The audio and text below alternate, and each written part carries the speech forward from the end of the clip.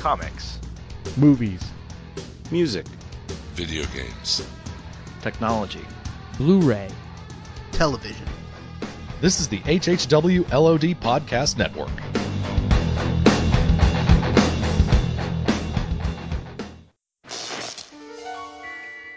There's nothing wrong with your television set. Do not attempt to adjust your picture. We are controlling the transmission. What's that, boy? We're in control? Hey, look! I can see my voice! Blub, blub, blub, blub, blub. This is my voice on TV. Dad, you're ruining the mood. Sorry. For the next half hour, we will control what you see and hear. You are about to experience the terror and foul horror of The Simpsons Halloween Special.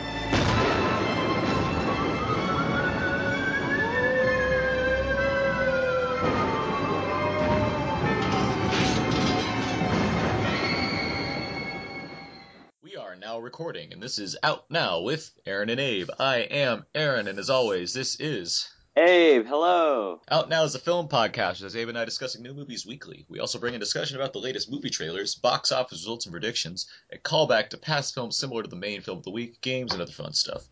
This is episode 72, and we have we got a series of films this week. We're going to talk about the Spanish horror series, The Rec films. That's bracket, R-E-C bracket, as in record. And I think Abe and I are going to talk a little bit about VHS as well. So a lot of found footage things going on this week on Out Now, I guess. Joining us to discuss the Rec films, we have writer and editor for WhySoBlue.com, also a writer for Project Blue and DVD Talk, my favorite zombie outbreak survivor / wedding photographer, Gerard Uribe. Hey, how's it going, guys? Good. Are you saying that he's a tune? I've only been to one wedding, so my favorite part, that assumes that I'm consistent with that. There you go. But you've done both, though. You survived a zombie outbreak and have taken photographs at weddings, I guess. I'm honored. So in terms of that double play, I mean, you've beaten the others that qualify in that category as well. Yeah. Okay. Let's get to some announcements before we get underway. We got an email, and we like answering emails, so I'm going to read this one. This one's from Dion Thompson. First off, it refers to his prize because he's a contest winner, but I received my awesome prize, and I've taped it over my picture of the Declaration of Independence.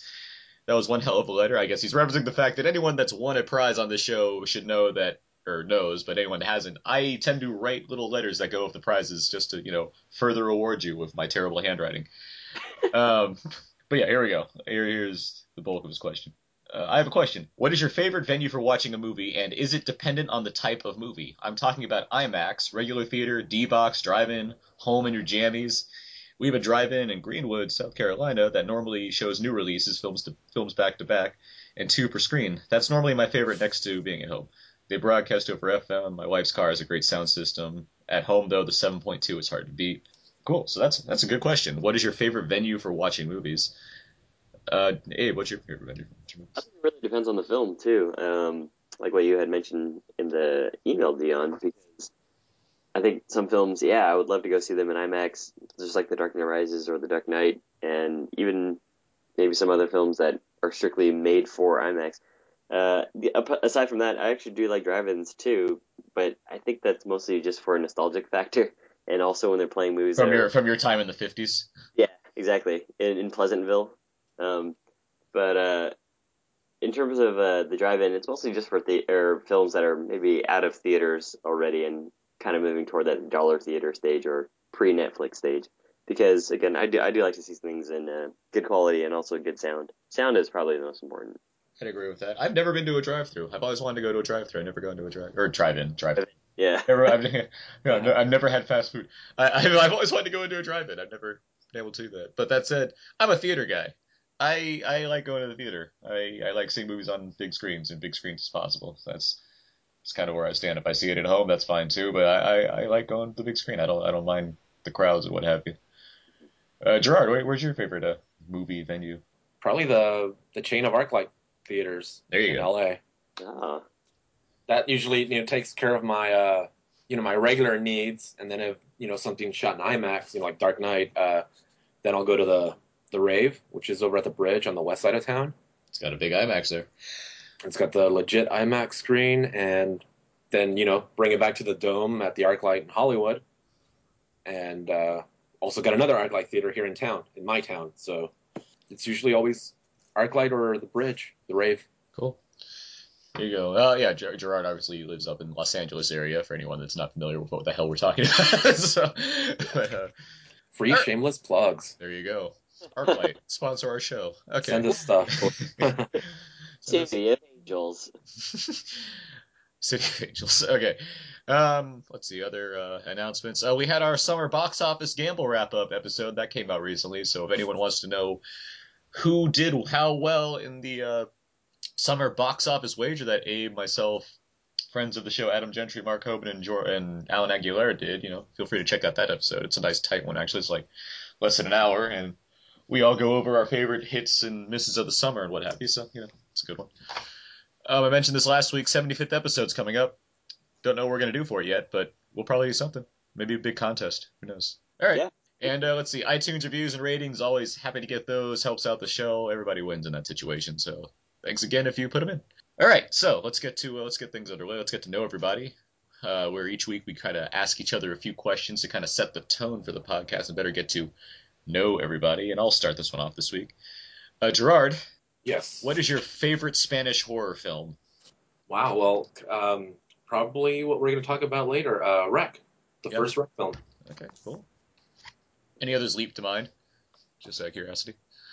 Rec 2, actually. Well done, sir. With a little hint of The Orphanage. Yeah. Abe, have you seen The Orphanage? No, because there was the part about the kids following her to her home that kind of threw me off, and I was like, I don't think I'm going to watch this movie ever. Okay, well, go to your Redbox or wherever and get The Orphanage, and then at 3 a.m. tonight, turn off the lights and watch it, Just like VHS. Just like VHS, just like I suggested for that too. Yeah. Turn off the lights at 3 a.m. and watch that movie. No, but The Orphanage is fantastic, and it works not only as a horror film, but it works as like a solid drama. Like it's just a really good movie. Yeah. I'll throw it right back at you then, Aaron. What is your favorite Spanish horror film? I really like The Orphanage quite a lot, actually. That's like kind of the answer I thought of first when I thought of that question. Devil's Backbone, actually, it comes to mind, too. Is that kind of Spanish horror film? I mean, it's Guillermo del Toro. Oh, yeah. I mean, yeah, good. Then I like Devil's Backbone a lot, too. That's Guillermo del Toro's, basically the sister film to Pan's Labyrinth, which emphasizes the horror a lot more than Pan's Labyrinth. And so, yeah, I like those two films quite a bit. Those are really, really solid. Very cool. Okay, Abe. I'm ready. You're trapped in a building full of zombies. How are you handling that situation? That's exactly what I was going to write for my second question, too. But I was going to write something about you're trapped in a building that's sealed off. There's a zombie on the bottom floor in the penthouse. What is your strategy? Stop stalling, Abe. What's your tactic? Just go into an apartment building and just live normally. And then if they came knocking at my door, that's when you handle your business. That's when you handle your business. Otherwise, yeah, I mean, what are they going to do? Just, lounge around in the hallways, right? They'll just be like a bunch of slackers. Okay. All right, Aaron. Yep. Creepier story. A bunch of guys who watch VHS tapes, or the fact that people have VHS tapes? Well, let's say, I guess creepier is the fact that, a bunch of guys are coming around to watch VHS tapes together. That's kind of weird, right? Come on, guys! I got a new VHS. I got Sister Act 2 on VHS, guys. Let's watch it. Land Before Time number 6. Gerard. Abe. In a zombie attack, what would be your weapon of choice? We'd start off with a crowbar. Okay, I like that. I was gonna say, if you had gone with a gun of some kind, you'd have to find bullets too. Yeah, but you want a gun that makes noise. You'd want a gun for travel, to have with you, and no other option. You'd have a gun, but you want to be quick. Something with some stopping power too. I've read Max Brooks' Zombie Survival Guide, so I'm just in touch on these things. Bringing the facts. You know what? I met Max Brooks at Comic-Con, actually. I kept forgetting I mentioned that. He was at this cool panel, actually. It was him and like a bunch of other authors that wrote about wrote zombie books, but like in a specific way, like that kind of like how they apply to real life. And they were on this panel where they just took a bunch of questions and how they would approach certain situations. It was interesting. It was a good panel. Cool. All right, I think we've played some Know Everybody here. Officially know everybody now. I think so. So now time to get to our newest podcast segment, Out Now Quickies, TM. Out Now Quickies is where we talk about, just really briefly, really quickly, some would say, just some of the most recent things that we've seen in wherever. Yeah, so, Abe, what do you got? Unfortunately, I saw your review for Sleepwalk with Me, and I wanted to see that too, but I couldn't catch it, so I'm going to pass this week. Okay, nice. Yeah, I did see Sleepwalk with Me. This is the comedian Mike Birbiglia's film that's based off his own experiences as a person who suffered from a bout of sleepwalking. And it also deals with like his relationship issues and him becoming a stand-up comic. And yeah, he adapted it from like his one-man show and turned it into a movie produced by like the guys that do This American Life, which seems very fitting because it feels like a story that you'd hear on This American Life. And it's good. It's quite good. Movie I really enjoyed. So yeah, there, quick. Gerard, any quickies? No. What was the last movie you saw in theaters? Been weeks. Last movie I saw was Expendables 2. Ah, all right. Did you like it? I'm going back quite a ways now. Yeah, I thought it was a lot of fun. Nothing more, nothing less. Bunch of old dudes, killing people, a lot of blood. JCVD. Exactly. Being ironic. Yeah. Being ironic. Awesome. Are you Still holding got the saying that? 360 kicks, Yeah. It was very, very, very cool. There's a scene in Expendables 2 where JCVD like he kills a person, but he takes a knife, puts it, or like someone puts the knife to a guy's chest, and so instead of just like pushing the knife in, he does a roundhouse kick to get the knife into his chest. It makes me wonder if he does that for like everything that requires like, just small activities, like, oh, there's a door here. Roundhouse into the door. He's like, oh, okay, it's open now. Like it's like the most mundane things. He uses roundhouse kicks. Very theatrical. Yeah. Very cool. Exactly. Where's my cereal bowl? Roundhouse kick. Oh, there's the cabinet. It's open. There's my bowl. Yes. Okay, let's get to movie trailer talks. Where each week we discuss some of the newest movie trailers and what we thought of them.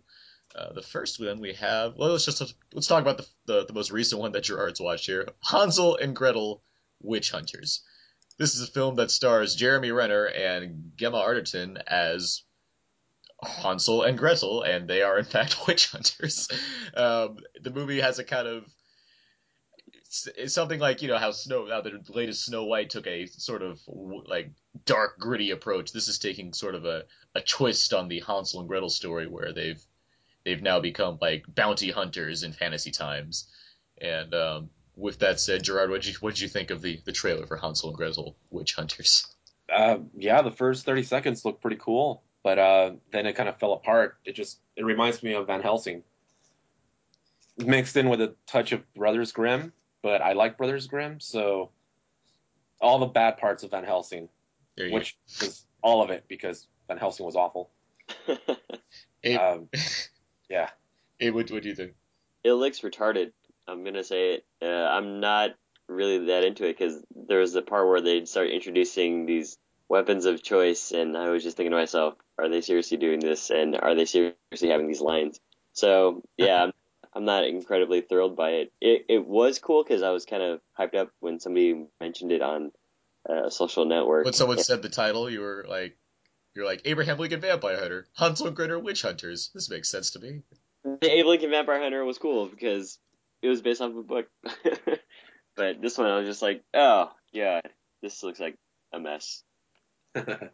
Yeah, it doesn't surprise me that this movie comes out in January. I can say that. Like, I know it's been moved around a lot, and it's like, all right.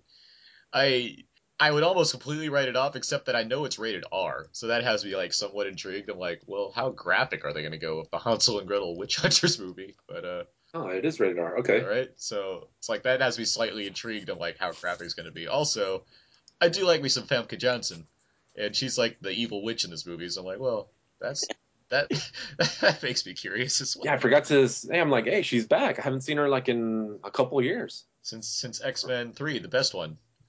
Oh, a few Oh. years then. Forget she has been taken, so you know. Oh yeah, she she was in Taken, right? Yeah. For 2 seconds. 2 seconds as the bitch wife. So Yes. I hope she's back in Taken 2 as. Oh yeah, she is. I remember she's in the trailer. She is. as the bitch wife again. It's taken.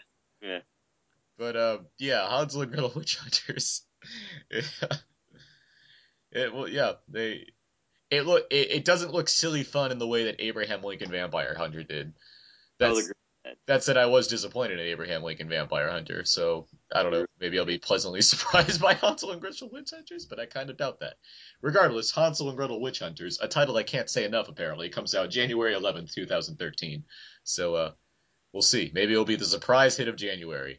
It is a January release. I know. I thought you were saying that, I wouldn't be surprised if it were a January release. No, but no. it is a January release. It is a January release. Wow. Yep. Okay. So, Well, if it's anything like The Gray that came out in January, then yeah, cool. But yeah, wish in one hand and, watch Hansel and Gretel the Witch Hunters in the other and see what happens first. Yeah.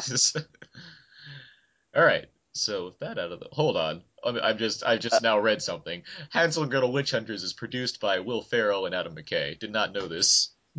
Really? Yes. dang, So maybe that's why. it's a Gary Sanchez production. So that makes me curious of how big the humor aspect of this is. Given that Peter Stormare is also in this film, makes me think it's going to be hilarious. But we'll see. All right, so let's get that out of the way. Let's talk about the next film, The Bay. And this is a new film from Barry Levinson, of all people, who's basically made a found footage version of a Contagion type film. So it's kind of a horrible outbreak disaster occurs, and we're following, I'd imagine, a lot of people around, and the film looks exclusively shot in that kind of found footage format. So quite interesting, I guess, especially from someone like Barry Levinson, Rain Man's Barry Levinson. So with that said, hey, what do you think of the trailer for The Bay? I'm actually not that interested in it, mostly just because it's a found footage take, but with a big name director. So I don't know if that's going to go over well.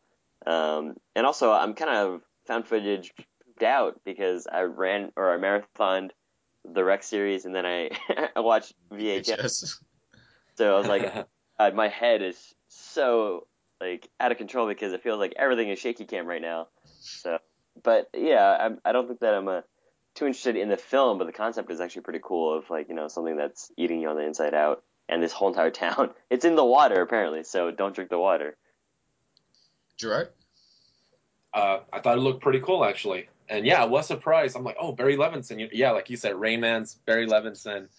But then on the opposite end of that is he's fooled me before with his little dabbles in sci-fi horror with Sphere, years ago. I saw it in theaters. It was just god awful. It was atrocious. So, but then Wag the Dog came out, and that was awesome. Yeah, Wag the Dog's a great movie. Yeah. But then he's going back to, it could go either way. But I think the trailer looks really, really cool. It's almost found footage meets 28 Days Later, because they don't necessarily kill the people in this. They're just contaminated, and then they're raging zombies or raging, infected people. Right. Yeah, I'm kind of in the same boat with you, Gerard. I'm not quite sure what to expect necessarily, but I am intrigued enough where I'm like, yeah, this looks kind of fun in a way, kind of freaky. I mean, you got just like some of the images they're showing you of like weird parasites inside of people. It's like, oh, this could be intense. And the idea of like basically like watching Contagion last year, now I'm watching like the found footage version of it, and in a much more graphic sense, like that's interesting to me, I guess. That's, but it's a hard R, and it certainly looks like it was going to be just based on like just seeing the inside of things. Like, don't they? And does like a camera go down like a throat of something at some point or something like that? Like a fish's like throat. the the fish's throat. It's like this. Oh. Well, the whole entire fishing boat expedition thing was the part that kind of spooked me the most. That was cool. That stuff. Then I don't know, things like Phantoms came up in my mind. I'm like, make sure you always check the back seat of your car. Yeah, exactly. Especially before you strap your baby in. That's all I'll say. Yeah. The Bay comes out November 2nd, 2012, so we'll see. Oh, and it's from the producers of Paranormal Activity and Insidious. That's just a nice little thing to throw in there, because why not? All right, that was the trailer, so I guess that leads us into our first movie we're going to talk about, VHS. Okay, here's the deal. We're gonna break into this house, and all we have to do is steal this one VHS tape. Which one is it? I don't know, man. Let's just look at these, okay? What's so special about this tape, anyway?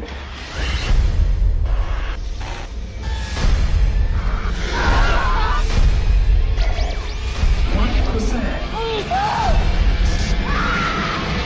You're all gonna die up here. My apartment's haunted. It's not haunted. I'm sure there's a reasonable explanation. Okay, so that should have been some of the trailer for VHS, and this is a found footage film that features. It's kind of a horror anthology film that has multiple shorts directed by various independent and horror directors with kind of a connecting through line that connects all these films. So basically, there's a group of kind of criminal guys who have been tasked with finding a very specific VHS tape. And so they go to a house to do this, and in this house they find a collection of tapes, and each one of them kind of puts one tape in the VCR and views it, and you see one of the short films. So this kind of a rinse repeat. You do this like 4 or 5 or 6, 5 times, I think 5 times. And the various shorts kind of range. I'm not going to kind of give away all of them, but one involves kind of a dude's night out where they pick up some girls and bad things happen. Most of them involve bad things happening. But another involves kind of a couple on a honeymoon with bad things happening. Another involves a trip to the woods with bad things happening. Another involves Skyping with bad things happening. And another involves a Halloween party gone horribly wrong. So with that said, Abe, what did you think of VHS? I thought that the concepts were really cool. But first of all, I do want to say, in Aaron's description, we have to clarify that these are like a group of 5 20-something asshole friends that go around doing terrible things to people. Like they sell videos to porn websites, so they're doing really immature things to women. So they're kind of jerks that have to go on this fact-finding mission of finding a tape. But anyway, I thought that the concept was actually really cool, and I was actually really tense throughout. Because, again, you don't know what's really going to happen. But on second viewing, I was like, wow, this is... Well, you watched it twice. I watched it twice. I was like, this is actually a lot of... Couldn't get enough. No, it's actually just a lot of, I don't know, I guess normal stuff. And then the gruesome stuff happens. And the gruesome stuff is just, like, really over the top. So it's actually not normal in terms of, oh, yeah, we're Skyping, and then there's, like, a child running through in the background. But it's just normal in terms of, like, oh, they're setting up a lot of this story. And then the payoff just is like really extreme, and that's kind of the way that I took it. Because if you watch it the second time, the stories are just like really short, which is cool, but it's just there's a lot, the shaky cam really bothers you a lot, I think, on the second time. And also, everybody here is white, and I was gonna ask if Gerard had seen the film. I was gonna ask him, Gerard, if any other minority was in this experience, what do you think would happen? And yeah, exactly. You can't answer it, but once you do see the film, let me know. I can take a wild guess, but But overall, I thought the concept was really cool. I thought some of the scary stories within the anthology was really interesting. Like the Skype one kind of really threw me off. I was kind of disturbed by that one a lot. Aaron? I liked it overall just because I like horror anthology movies. Like there's like Creep Show, Trick or Treat, for example, are like one of the movies I really like. And I like the idea of, anthology movies that involve horrors because you get to cram so many ideas into like one film and not, betray that because you're literally telling different stories. So it's not like overpowering the film. The film has a lot of creative ideas in it that I really enjoyed. There's some shorts that are certainly better than others. And, in particular, I really like Ty West short, which is the second one. I like Ty West's style in general because he has a kind of a slow burn thing. He did that in the House of the Devil and the Innkeepers, and he has a short in here, which is the honeymoon short, and I really dug that one. But there's other ones I like too, and just I really admired some of the filmmaking involved because you're making a found footage movie, but it is it's essentially capturing like a series of hours or what have you for certain groups of people. So I like the way that it kind of how you have to bring that all together. I mean, it's always, I mean, regardless of how good found footage movies are, I like the creative aspect of it because you have to really think about how to make these films work. So I like that. That said, the I didn't realize it was almost 2 hours in length, and so I didn't even like check the runtime. I was just watching it, and so it felt kind of long, and it didn't help when like there are two shorts in the middle of it that I like wasn't really into that much. One short in particular I wasn't really into that much, and that kind of started dragging the movie down. It's like, all right, this one kind of pales in comparison to like the first two, so it's kind of like, it's throwing me off balance here. Also, what? You're talking about the Woods one? The Woods one, yeah, I didn't really dig that one that much.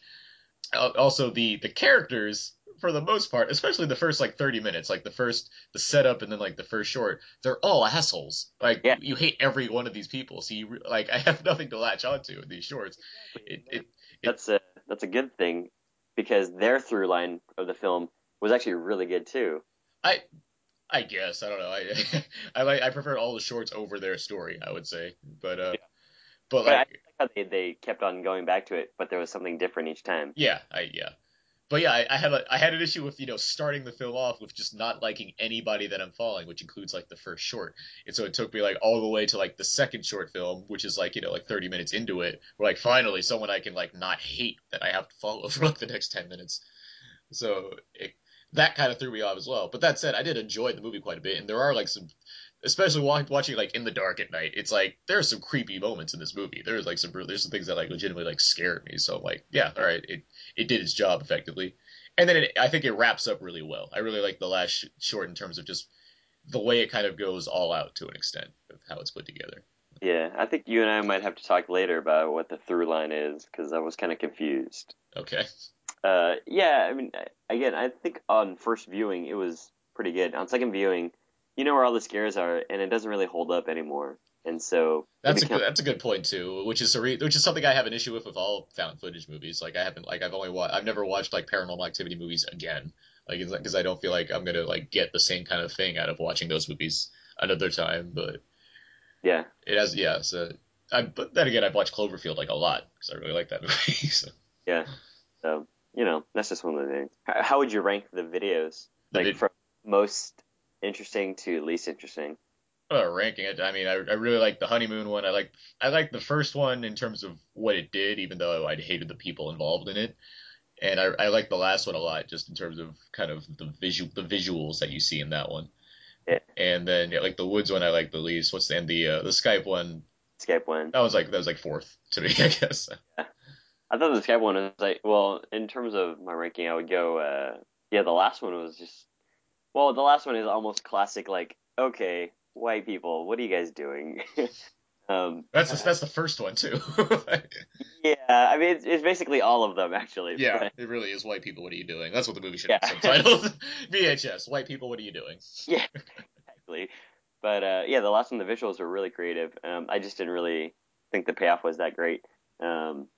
But yeah, the Skype one was cool just because of what the concept of people Skyping. I guess I think my problem with the Skype one involves, and it kind of applies to some of the rest of the film too, is just that everyone in it, they're clearly like non-experienced actors.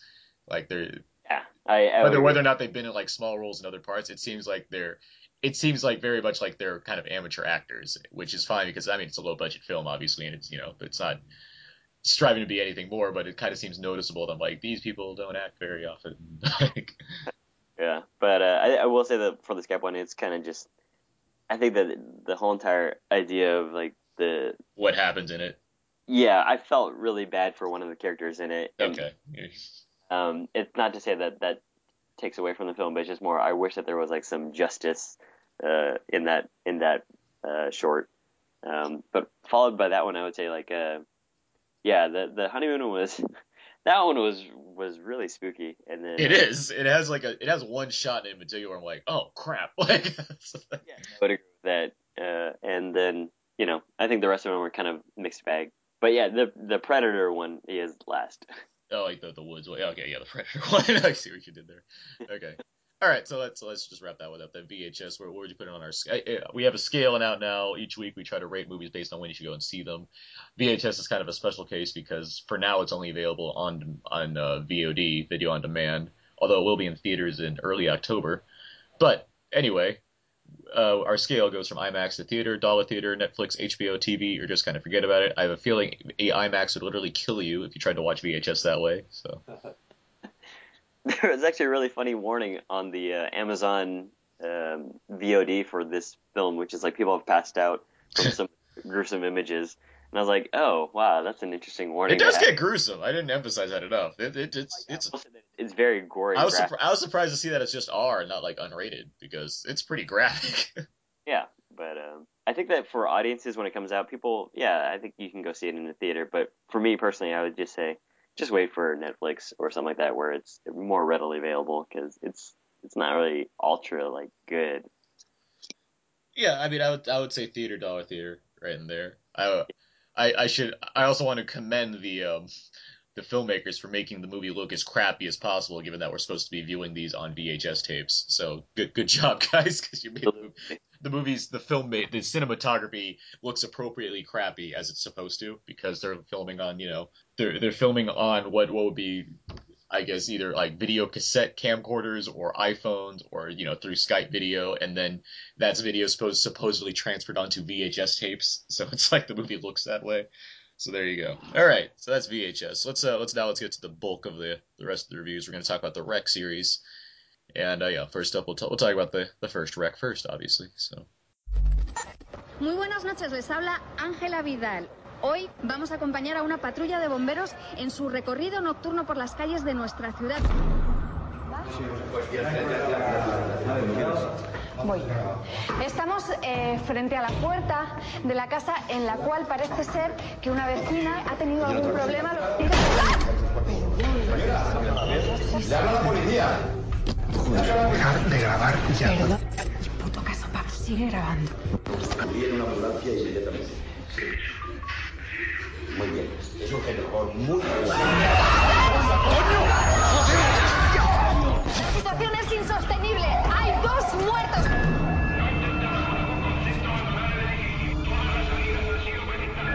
Como nos habían anunciado, el agente de sanidad acaba de entrar en el edificio y nos van a seguir diciendo que no pasa nada, ¿no? ¡Tú deja de grabar una puta vez, joder! Exactamente igual lo que te digan, no tenemos que grabar. Y hay que contar lo que está pasando.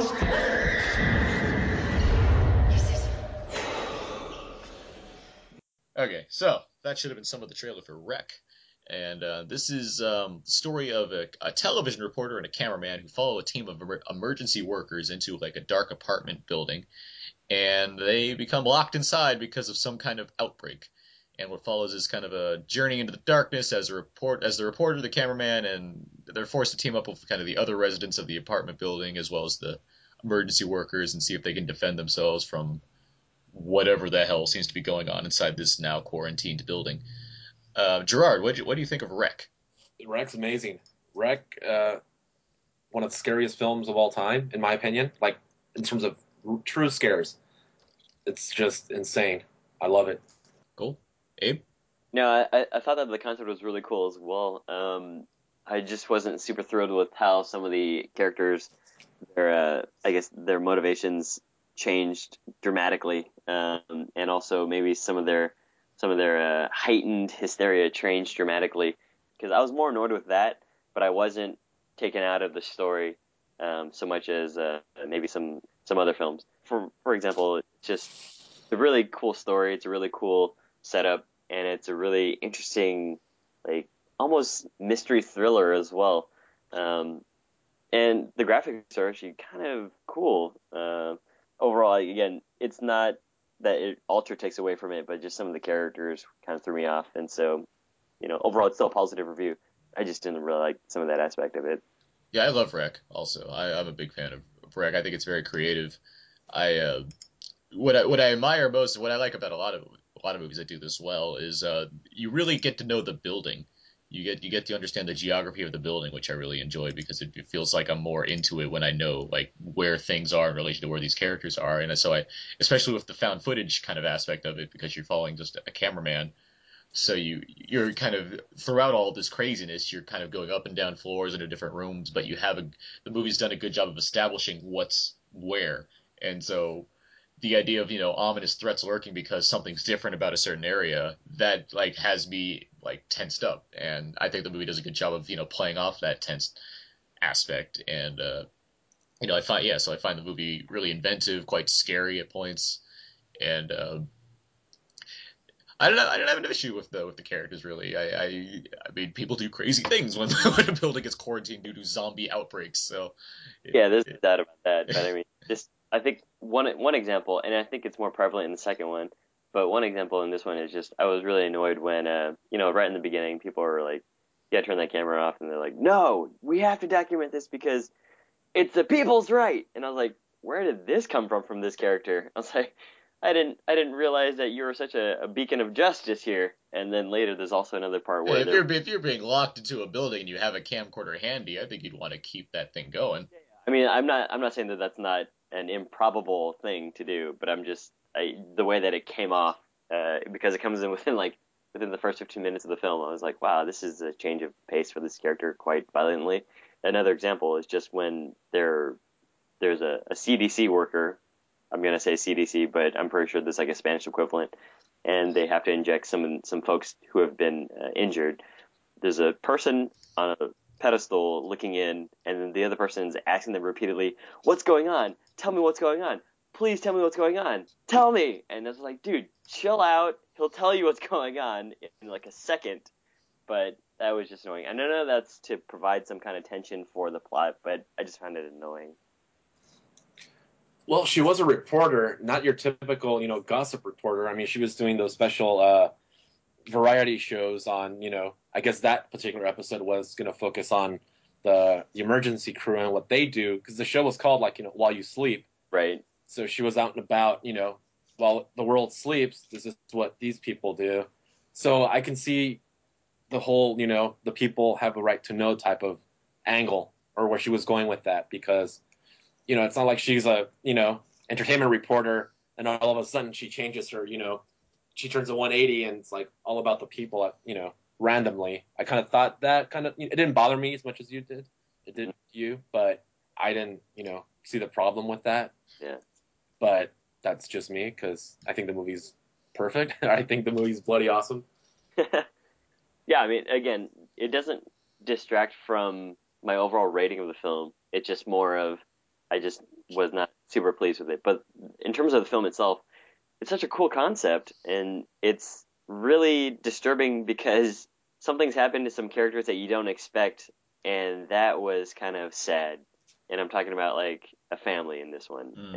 And I was just thinking to myself, that sucks, because, there's like the denial, and then there's, the violent action that happens, and that's when I was like, oh, that's unfortunate. But it definitely doesn't pull punches. It takes no prisoners, literally.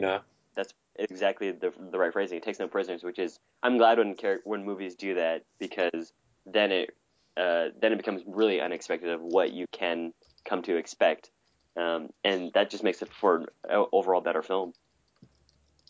I think the first Rec, with regard, in terms of the whole found footage thing, it's one of the best of the found footage films, of all time. It didn't start with Rec, but I think Blair Witch was the first one. Yeah, in terms of really popular ones, yeah. And I don't think anything else came of that till Rec hit the scene. Rec, even though Cloverfield, kind of, yeah. And then because I only found out about Rec the year after, when Quarantine came out. Mm-hmm.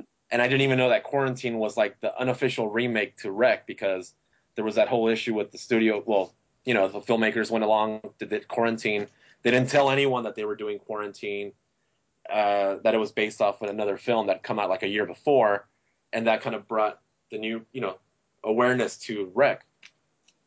And Rec also holds a distinction of being my first ever region-free Blu-ray. I went region-free because of Rec. So it means a lot to me, more than the average casual viewer. Yeah. So What'd you guys think of the zombies in the film? How do you mean? Well, I mean, we've seen different types of zombies, different zombie films. This has the kind of more intense, I'm gonna fuck you up zombies. I think for me, I wasn't really sure if they were zombies, and I know that yes. Okay, infected humans. Dead, yeah, but if something is dead and then it comes back and is revived, then yes, it's a zombie. So yeah, but I think it's a little bit more infected humans, and I thought that was pretty interesting the way that because they have already categorized this as like an aggressive disease, and so that was pretty interesting. And I just was confused because it took a while for some others to get it, and then it took not as long for some others to get it when exposed to it. Yeah, depending on the severity of the wound, if you got your like neck ripped out, they were gonna turn like right away. But if you just got bit or something like that, scratched or whatever, it was gonna incubate a little bit before they turned. Mm-hmm. But I thought they were scary. I mean, they were fast. They were ragers. They came at you, and they couldn't be reasoned with. Mm-hmm. But it's not till later, in the trilogy that you find out, more about origins and all that stuff. But as a standalone, the Infected, I thought were very effective. Cool. Aaron? Oh, I'm a zombie fan. I like the knowing especially knowing what I know about the nature, somewhat about the nature of the infect people here. I enjoyed this take on it. Yeah. It doesn't because they're not technically zombies necessarily, so it doesn't bother. So like the fact that they're running, that doesn't bother me. It works well for this film, kind of the intensity that they have, and especially and just because you're in an apartment building, so I like the idea of people being trapped upstairs or downstairs, and there's like just crazy people trying to murder you, charging up or downstairs at you. It's like that's scary inherently to me, or like being on the other side of a door and like they're pounding on, like it's just that kind of stuff. It's like that works. That's intense, and that's awesome. All right, let's move on to the next film in the series. Rec, by the way, Rec came out in 2007, so now we're going to move on to Rec 2, which came out 2 years later, 2009. And yeah, let's do that. La zona ya está sellada. El protocolo es el de siempre, inspección y reconocimiento. Muy bien, chicos, ya sabéis, rápido y fácil.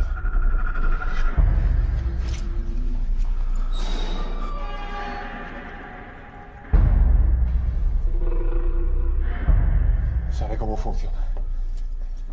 Documentación exhaustiva, así que grábelo todo. Esto está demasiado tranquilo.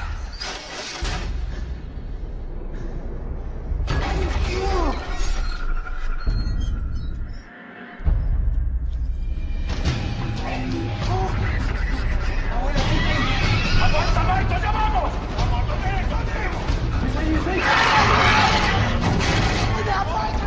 ¡dame, úsela! ¿Qué es esto? ¡Joder, no lo sé!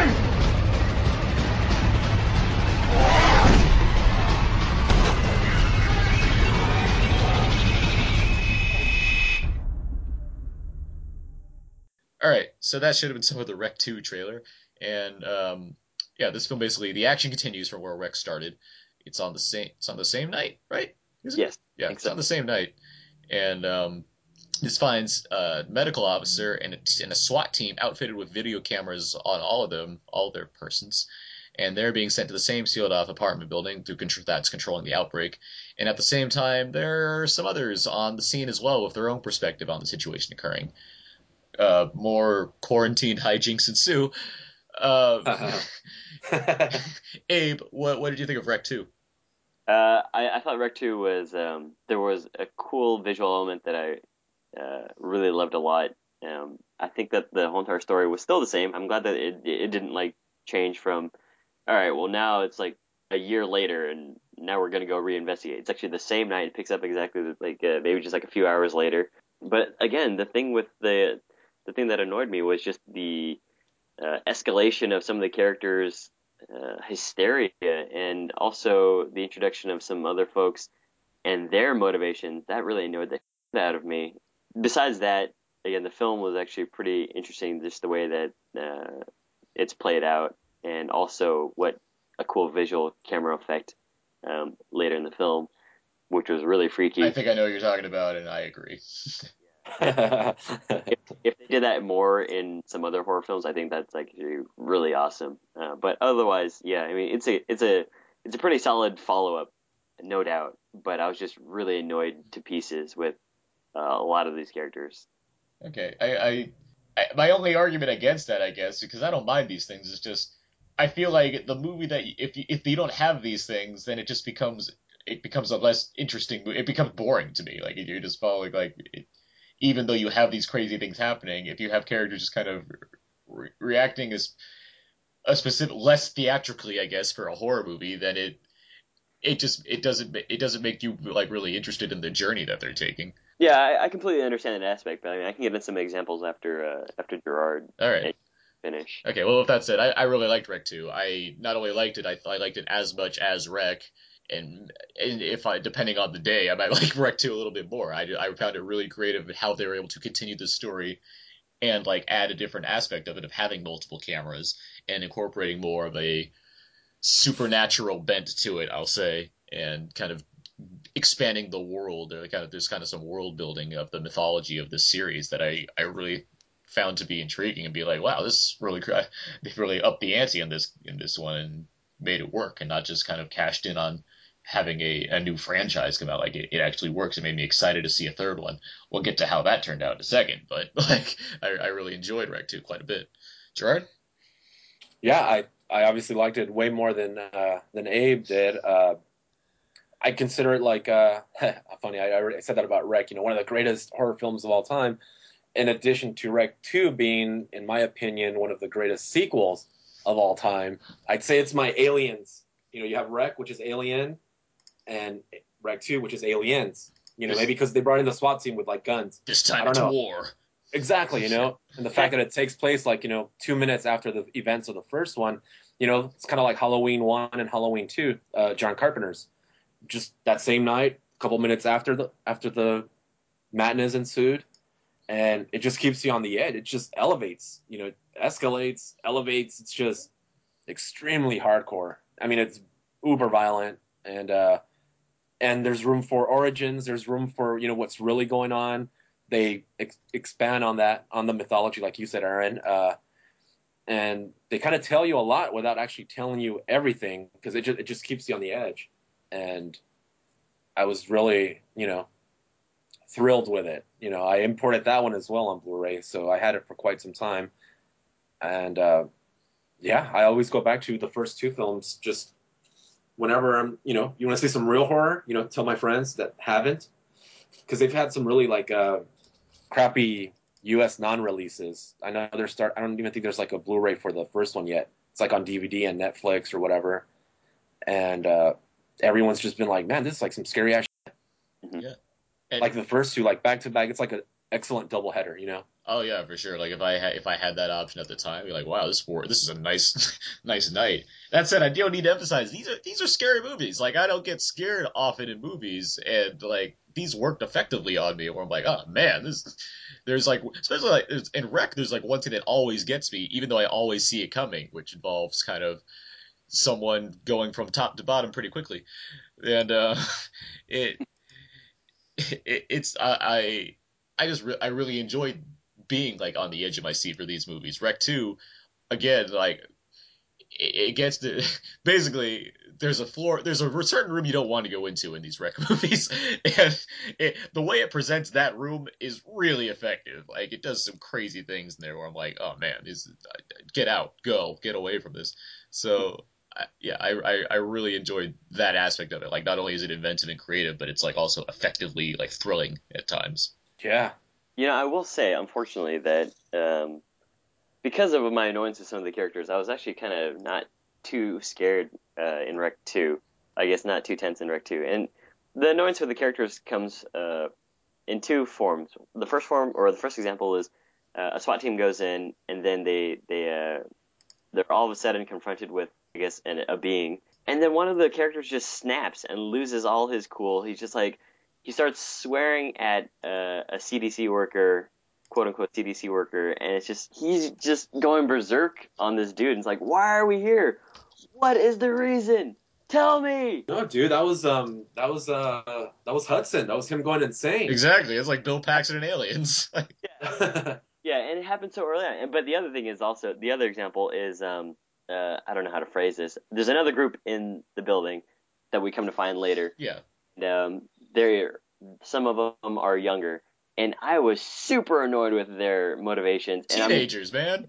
Yeah, I'm glad that one of them got the shit slapped out of him, and I was like, you deserve that, because the thing that annoyed me about him was like they go in to follow some other health workers into the building, and then they're told to leave because there's an infection in the air, and then the kid's motivation is, no, we're not leaving.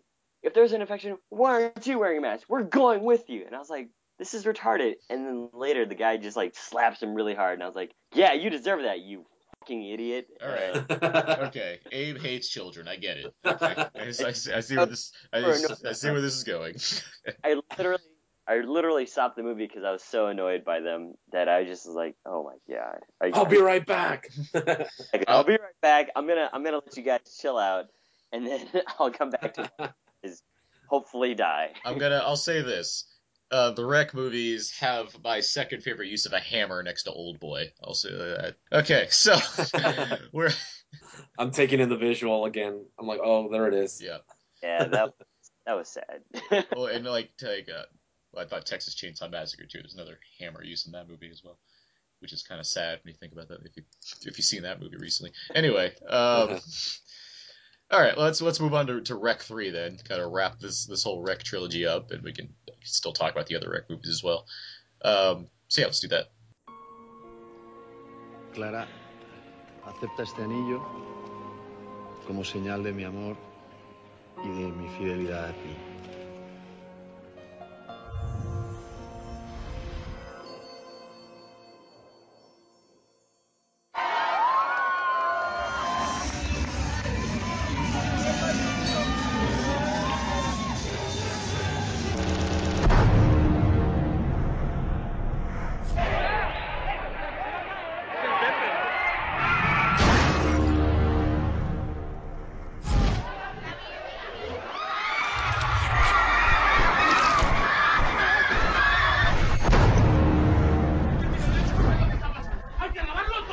¿Qué gilipollas estás diciendo?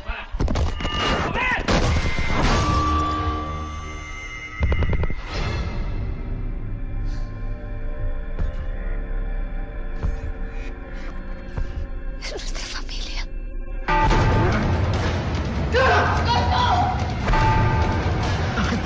¡Vámonos, Clara! ¡Vámonos! Tengo que encontrar a Clara. All right, so that should have been some of the trailer for Wreck 3 Genesis, and this is a film that it plays concurrently with Wreck 1 and 2. I think that's the best way to. I don't think it's necessarily a prequel. I think it's just taking place around the same time, and this film takes place at a wedding, a couple's wedding day, and after a wedding takes place at the reception, we find that. I forget the uncle's name, so I'm just going to call him Old Uncle Bob, ran into some trouble, and got himself infected, and, well, things go horribly wrong from there, as, again, a quarantine team locks in the guests at this reception, and outbreak occurs, and, honeymoon hijinks ensue. I'm going to point out two things right now, which I don't think are too much of a spoiler, but, I mean, I guess if you're really focused on seeing Wreck 3 and don't want to be spoiled in any way at all, just kind of skip ahead a few minutes on this podcast. But here I'm going to go say it right now. Wreck 3 drops the found footage angle and becomes less serious. I'll say those two things. So after about 20 minutes in, we're suddenly we get thrust into the world of a real act, a movie, and not just a found footage movie. And the tone of the movie is decidedly different from the previous two Wreck films. So with that out of the way, just so we're all straight on that level, with that out of the way, Gerard, what did you think of Wreck 3 Genesis? Major buzzkill. Major buzzkill. I saw this a few weeks ago, and I wrote a review for it on Why So Blue, and it just, so much for it being the perfect trilogy up to this point, because there is a fourth one coming. Correct. So it's going to be a quadrilogy, which is supposed to be the series finale, I believe. Correct? Yeah, it takes place after the second film's events, and I'm actually hoping that one will, make up for 3, because I did like 3 and love the gore, love the violence, love the characters, love the actors playing them, but just the tonality. It's so incongruent to what came before it, 1 and 2, and not just because they dropped the found footage bit and turned it into a real film, but it was like it went from real to like almost like Evil Dead 2 kind of thing. And even though I'm a fan of that, it just doesn't fit with what we've seen before. Mm-hmm. Maybe if this was like a solo film that there was no universe before it, no rec universe before it, it would have worked, but it doesn't, because you've already set up 2 films in this consistent fashion. That 3 comes in there and just forgets, it just messes it all up. And I understand it, like you said, it's a concurrent, prequel. And I think there's only one nod to maybe 1 or 2 nods to 1 and 2. The first one being that there's a few minutes of actual found footage before it switches over to film, and kind of a revelation more of the origin of these things, where it's instead of, it's you may have to edit it out. There's just there's a supernatural element involved there. One supernatural element, and it's not as grand as it's been led up to be. It's just oh man, it's like when you fill up a balloon and you pop it. It's just kind of like I was a balloon, they popped me. Just like, I was such buzzkill.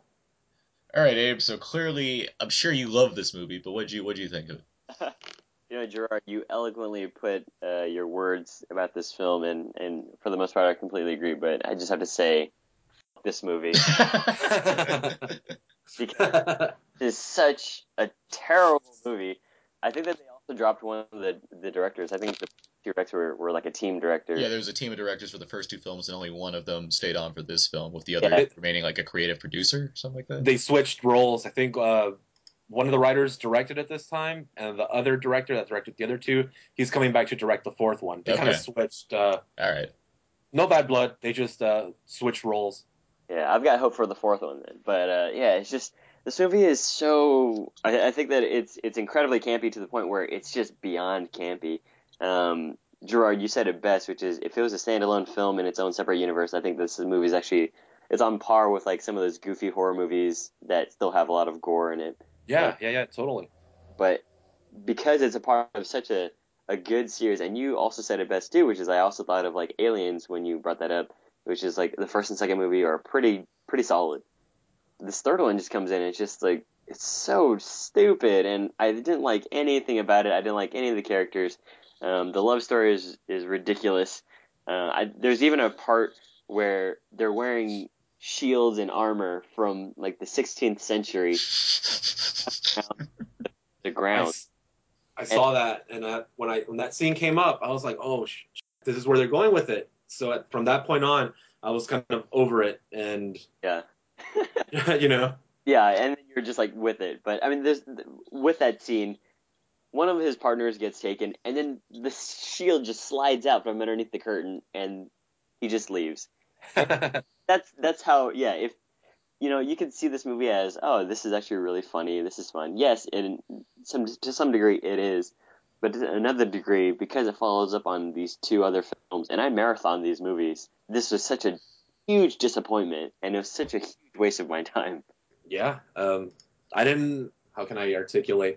I didn't not hate this love story. I kind of thought their connection was very cool, because at that point, after all the chaos ensues, that's the only thing that's driving the film from that point on, where they're trying to find each other again after being separated. I thought that was kind of cool, kind of like almost like their second sight kind of thing. Like they're trying, they've got that mental bond, I guess. I don't know what you would call it. I know he hasn't died yet. Yeah, that sort of thing. But on both ends. So they have to find each other. But of course, that path leads to, zombies. And I didn't like the fact that this time they went from infected people, in air quotes, to actual zombies. They were no longer infected people. And I'm only saying infected, and I'm air quoting here, because you know what they are in part 2. I mean, they tell you what they are in 2. Yeah. Right. In 3, you already know what they are, but they're not acting like they were in the other films. Total, not only is the film incongruent, so are the zombies and the infected. Because you were led to believe they were this, and in part 3, they're something totally different. Yeah.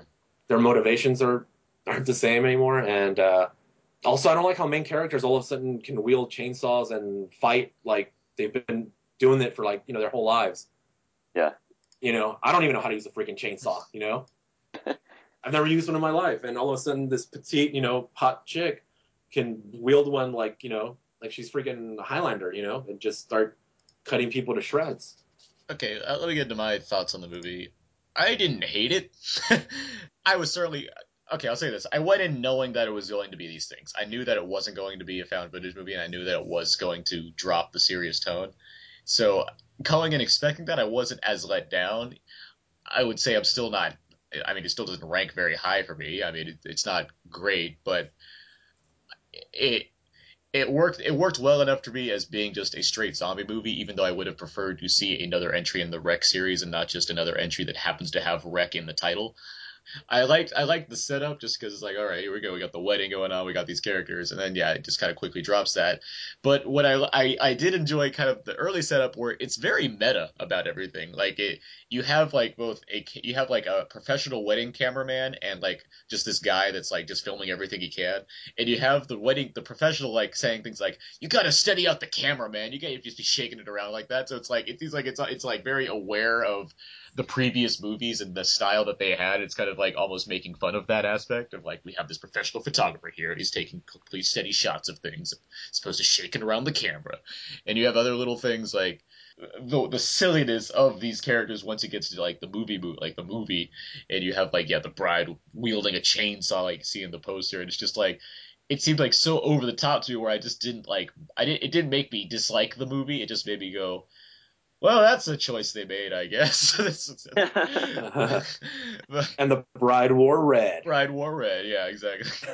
And yeah. But I mean, yeah, I had enough fun in terms of like watching an average zombie movie play out, because I do think there's some creative like zombie gore going on. There's some, even though it drops the found footage aspect, I did think it's quite cinematic in a lot of scenes, the way it presents certain sequences. Like there's an encounter between a character and another character like in the rain, and the way that the zombie character shows up, it was like, oh, that's creepy looking. Like, it's just, there's cool little shots like that. I do think, yeah, some of the comedy, like, yeah, the whole like dressing in medieval armor thing is just way over the top and just too... That was like Monty Python, almost Monty Python-esque. Yeah, When yeah. I saw, I'm like, oh crap, they did that. It was almost like their very mini tribute to Army of Darkness. It seemed like that's what they were going for. Yeah, and yeah, it's too much. It's the same would go with Sponge John. Sponge Bob with some royalties with it. Yeah. So I mean, yeah, I didn't hate the movie. I had enough fun with it where I'd be like, all right, that's fine, I guess. Let's just get back to doing our thing. So I'm still looking forward to the next Wreck movie. But yeah, overall, it did drop the ball for sure. But just you gotta take it with a grain of salt, I guess, as far as my views go. I'm primarily super disappointed with it and just thought it was super absurd because, again, I marathoned right through these Wreck series, like back to back to back, same day. So when I saw this again, I was just thinking to myself, this is so off the rails. Maybe I'm biased. Yeah, biased. That's a legitimate assessment to make. I mean, it's a completely different movie. So. I'm freaking biased. I loved 1 and 2, like, just, as perfect films, and then 3 was like total letdown because I went in there watching 3 like, I'm gonna love this movie. Like, my expectations were so high. I tried not reading other reviews, because a lot of people had early access to it. And I'm like, nope, don't care.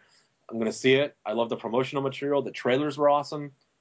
The fact that I can watch it without subtitles works even better for me.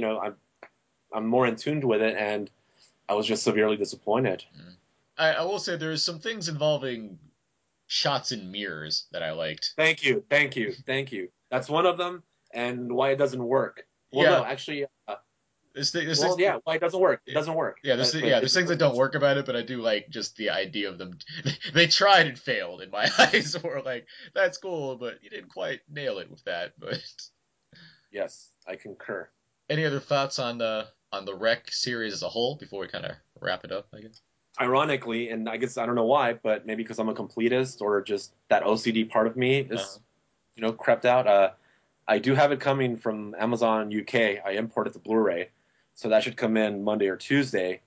Hopefully it'll have some extra special features that may or may not shed some light on it. A nice a commentary would be nice. Or a commentary track. And we'll see what happens. Because I do like the first two films like a lot. I mean, I imported the Japanese Blu-ray for the second film and the Spanish import for the first film, so I'm a dedicated fan, Just final thoughts is overall, I think that they're pretty solid. I guess different takes on things, especially when religion gets involved.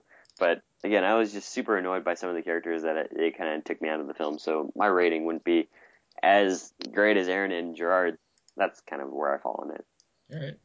So, I think I gave it a 2 when I reviewed it for Why So Blue. Yeah, you did.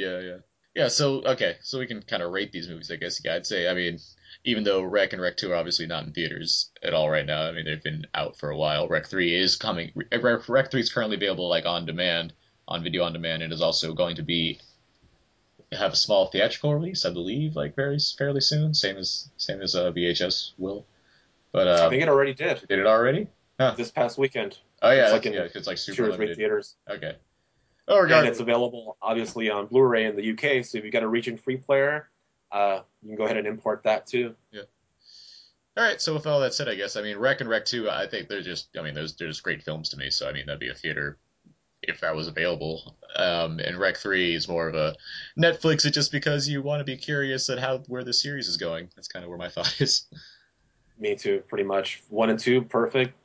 3, I'll still stick with my 2. Abe? 2-star Netflix.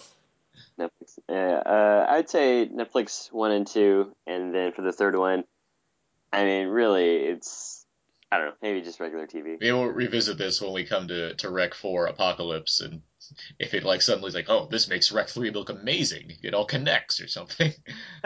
If that were the case, yeah, that'd be pretty cool. But at this point, it better. It's as long as Mila Jovovich co-stars, we'll see in Rec 3 The Apocalypse. But let's do a little movie callback. Callback. This is where we discuss a couple of films that relate in some way to the main feature of the week. Obviously, all the Rec films connect to each other. But any other films in mind? What do you think of the Rec films? I guess Aliens. Quarantine, yeah. Quarantine and Quarantine 2. Now, Quarantine 2, that's on is that on an airplane? Is that what that one is? That's on an airplane. That's actually, I do give props for the studios going that way, because I don't think when they finished the first Quarantine, the Rec 2 had come out yet. So they're like, they just totally went the other way and released it direct to video, where they totally changed the story off of the Quarantine universe. And that one, takes place at an airport on an airplane, stranded on the tarmac. Is that found footage? Yeah. See, this makes me curious about seeing Quarantine 2. I'm curious to see it as well. As much as I hate the first Quarantine film, I want to see Quarantine 2. And those are the only 2 off the top of my head where I can, they're so similar, to the Rec films. Only because Quarantine's like remake. You brought up Aliens, which I think is quite fitting. And the second one to Aliens. Yeah. Right. Dawn of the Dead comes to mind, like the remake of Dawn of the Dead, just because of kind of the fast-acting zombies that are going on there, and 28 Days Later as well, just because, I mean, there's a basic outbreak aspect to it. And for certain reasons, The Exorcist comes to mind, and The Thing. I thought The Thing. Original? The original Thing. Okay. Just kind of I got a Thing vibe. Rec 2 gave me a little vibe of Thing. Mm-hmm. Yeah. For me, the fact actors and zombies, like what you had pointed out, so yeah, the 28 Days Later, 28 Weeks Later, Outbreak. For the third one, Resident Evil, because it was so goofy. Hold on, Quarantine 2 is on Netflix. Watch instantly. Adding to queue right now. Oh, wow. I know what I'm doing after I hang up. Sunday win. And then also for Quarantine 3, Doom and Halloween 3, Season of the Witch. Has nothing to do with the first 2. Okay, gotcha. Because I'm like, Halloween 3 is the bomb, yo. That's its own standalone movie, separate from the universe. Yes. Yeah. But it still has like that through line, but there's nothing really about it that's good. I really hate Doom a lot. He has he has the BFG and he misses at one point in that movie. I can't do it. Oh god. I've got Carl Urban. I have the HD DVD. I paid $2 for it. Okay. All right. And then as far as Rec 3 comparison, like I go with the Evil Dead 2, Army of Darkness, yeah, with a little dash of Monty Python thrown in there, which I shouldn't be even saying. Monty Python should not even be in this universe, like whatsoever. That's one of the more aggravating points of it. It's like, no, it's just wrong, and it makes me angry inside just thinking about it. It's just so like awkward. But yeah, all right. God, I'm sweating already. Because of the stress over Wreck Genesis. Jeez. Let's move on to box office. We talked about some of the box office totals for the week, and well, we didn't have any previous predictions for this week because we didn't really care about how much money the Words would make. But speaking of the Words, that movie did make money, I guess. Not enough to be first place, though. First place went back to The Possession again, a movie that I saw last week and said sucked, and it probably still sucks this week. So, there's my thoughts on that. I'll run it. Yeah, there you go. The Possession's still in first. This is actually the worst weekend of the year in terms of box office, which isn't surprising because this is that time of year for the worst box office totals to come up. But The Possession, then Lawless in second, then The Words in third with $5 million debut. Expendables 2, Born Legacy, Paranorman still making money. Good. The Odd Life of Timothy the Green, The Campaign, The Dark Knight Rises, and Obama's America. So also, just to point out, Raiders of the Lost Ark was released into IMAX this weekend as kind of a, hey, the Blu-ray's coming out soon, why not see it on a big screen kind of dealy. And that went like 14th place, but on on a fraction of the rest of the screens. That's pretty significant, I would say. Good for Raiders. But let's see, moving on, I think... I don't know, Aaron. I think it might be some time for games.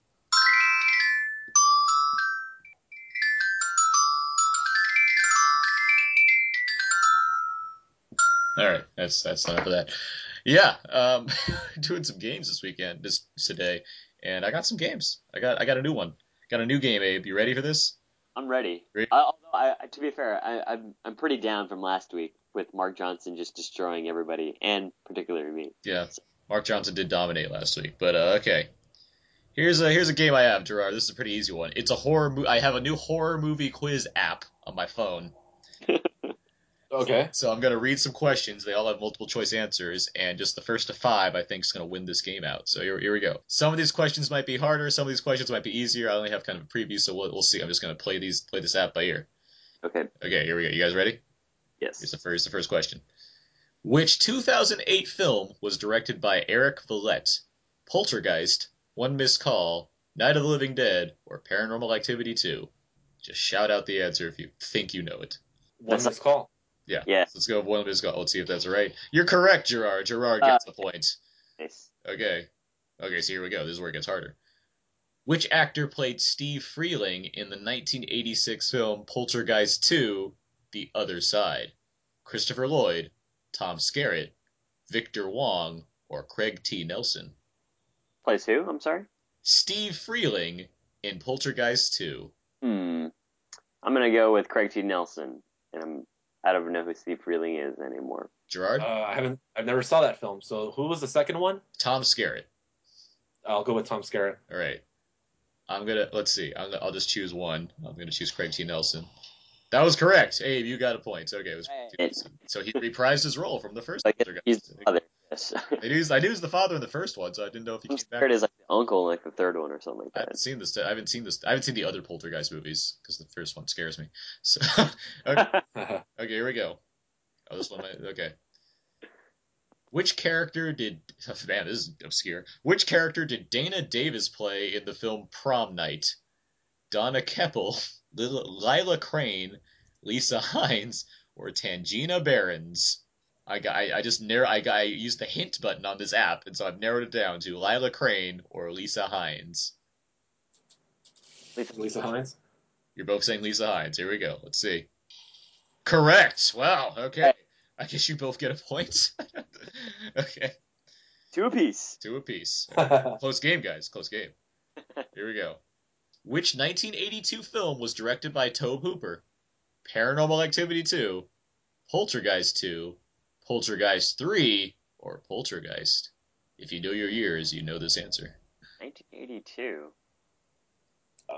Poltergeist, the first one. I'm gonna say the first one. It is Poltergeist, and Gerard got that first, so there you go. Yeah. On my app, I've just been promoted to Cannibal Caracasi, so good for me, I guess. Here's more. You're all helping me with this app. That's the best part of this game. Okay, so it's 3-2, Gerard. Here we go. Which actress played Annie Knowby in the 1987 film Evil Dead 2? Jolie Richardson, Sarah Berry, Lorna Raver, or Ali Larter? I know which one it's not. No idea. I'm gonna say Ali Larter because she's very attractive now. Okay, so Abe doesn't want a point, clearly. Can you repeat that? I'll read the other two sensible ones that will be your options. Sarah Berry or Lorna Raver? Go with Lorna Raver. Okay. Incorrect. It was Sarah Berry. I've just been busted down to Blood Monkey, according to this app. I should turn the sound up higher because this app's hilarious. Okay, here we go. So still 3-2. That's the app. Crunching sound or something? It was bats flying by, I believe. Okay, here we go. Stacey Nelkin. These are so obscure. I like how they range. Stacey Nelkin played which character in the 1982 film Halloween 3: Season of the Witch? Oh. Christy Cotton, Annie Brackett, Rachel Carruthers, or Ellie Grimbridge? Can we use a lifeline? Okay, I'm using one hint. I hope you heard that sound. Yeah. Okay, here we go. Christy Cotton or Ellie Grimbridge? Ellie Grimbridge. First names, yeah. I'm gonna go with Christy Cotton. Okay, I'm gonna put Ellie Grimbridge, and we'll see which one's right.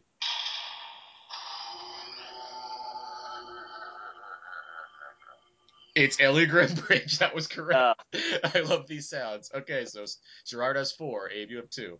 All right. I've been promoted back to Cannibal Caracasi, by the way. Okay. Here's the next one. Okay. Ooh, okay. So one of you might get this quick. We'll see. Which 2004 film was directed by Rennie Harlin? Let me repeat that. Which 2004 film was directed by Deep Blue Sea's Rennie Harlin? Evil Dead 2, Final Destination 2, Final Destination, or Exorcist: The Beginning?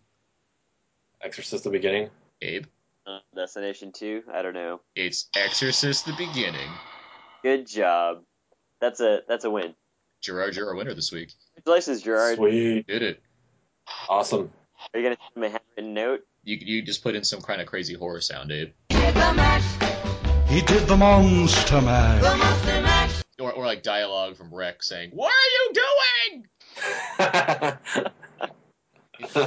in Espanol. So that's games. We did it. Yeah.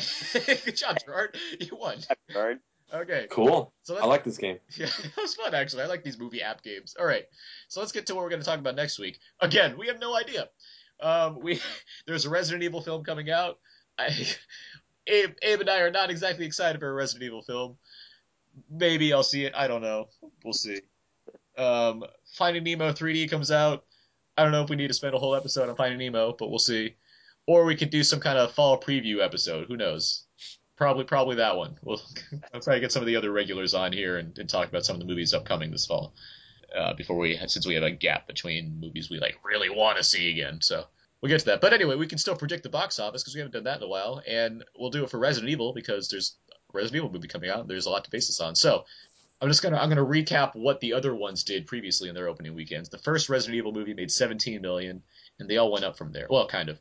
Apocalypse made 23, Extinction made 23.6, Afterlife made 26.5. So they all made around 26. They're 17 between $17 and $26 million is all their opening ranges. So I guess we can have a pretty close race if we all guess fairly close. Is this like the 6th one in the series? It's the 5th one in the series.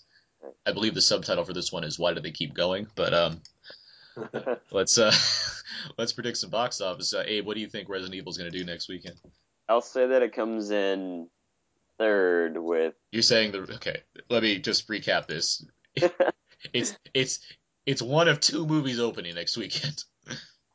They're gonna go see some other film. I don't know. Abe wants to lose games. I get it. Okay. Yeah. Okay. I'm gonna say 3rd with 16 million. 3rd with 16 million. Okay. 3D upcharge, not a factor for Abe. Gerard, what do you think Resident Evil's going to do next weekend?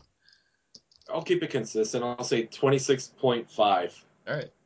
Ooh, very precise. I would say that the fourth one did end on somewhat of a cliffhanger, so there might be some kind of audience anticipation there. And I'm going to say, yeah, given the lack of other competition besides Finding Nemo, a movie that's, been out before already, which will probably make money, but I don't know about securing a first place. I'm going to say first with, let's just say a new series high. I'm going to say 28. I'm just going to throw it out there. We'll see. I like your optimism. We'll see. My optimism for a movie I don't care about. Okay, so yeah, okay, we'll see how that amounts to. But for now, that's going to do it this week for Out Now, Out There, and an Abe. You can find more of my work at my personal blog, thecodeofzeke.com, where you can find all my written reviews, as well as at whysoblu.com, where my written reviews are posted there, as well as Blu-ray reviews and other fun stuff from the fine folks there, which includes Gerard. Gerard, where can people find you for your work? At whysoblu, Project Blue, and DVDtalk.com. And you can find me on Twitter at whysoblu, and my personal Twitter at Giribe, Giribe. Great. Abe? You can find more fun stuff at walrusmoose.blogspot.com and twitter.com/walrusmoose. You can, of course, follow me on Twitter also at Aaron's PS3. And you can also find all the other episodes at Out Now with Aaron and Abe at iTunes, also on hhwlod.com, the website that hosts a number of shows, and they're happy to include us with them, but they include shows about comics and games and fun stuff with a bunch of cool guys that I like hanging out with. I actually got to recently participate on the Walking Dead TV podcast with to do a commentary for one of the episodes, which is always a lot of fun. You can also find most of the newest episodes of Out Now at outnow.podomatic.com and some exclusives. Also, email us, outnowpodcast@gmail.com. Dion Thompson had a really good question this week. I liked it. I hope to receive more emails that we can have fun, questions and, answers. And, comments and other things are always cool. Facebook.com/OutNowPodcast, Twitter.com/OutNow_podcast. Always, you can follow those, and we'll have all the latest updates and everything else that you want to need from our show. So, until next time, when we figure out what the hell we're going to do next week, I think that's going to do it. Thank you, Gerard, for coming on. Thanks, Gerard. Awesome. Thank you. Yeah. Thank you, guys. For sure. And until next time, so long. And goodbye. I've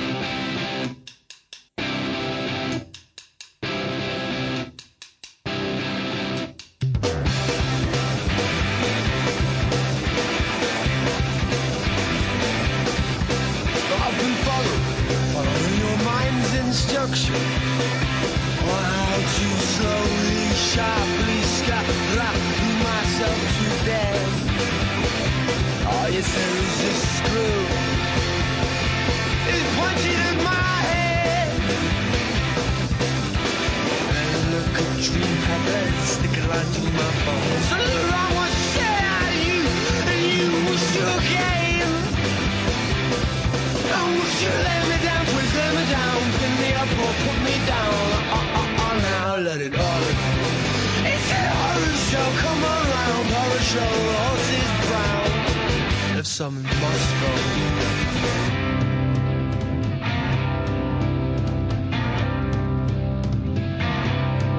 She said, I'll show you a picture of tomorrow. There's nothing changing, there's all sorrow. Oh no, please don't show me. I'm sworn I don't want to know me.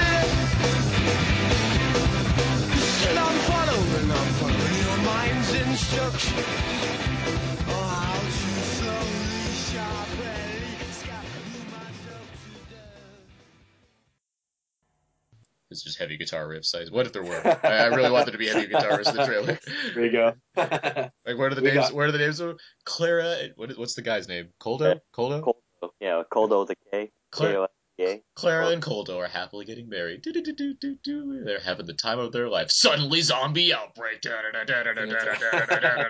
What are we doing? I gotta find Coldo. Okay.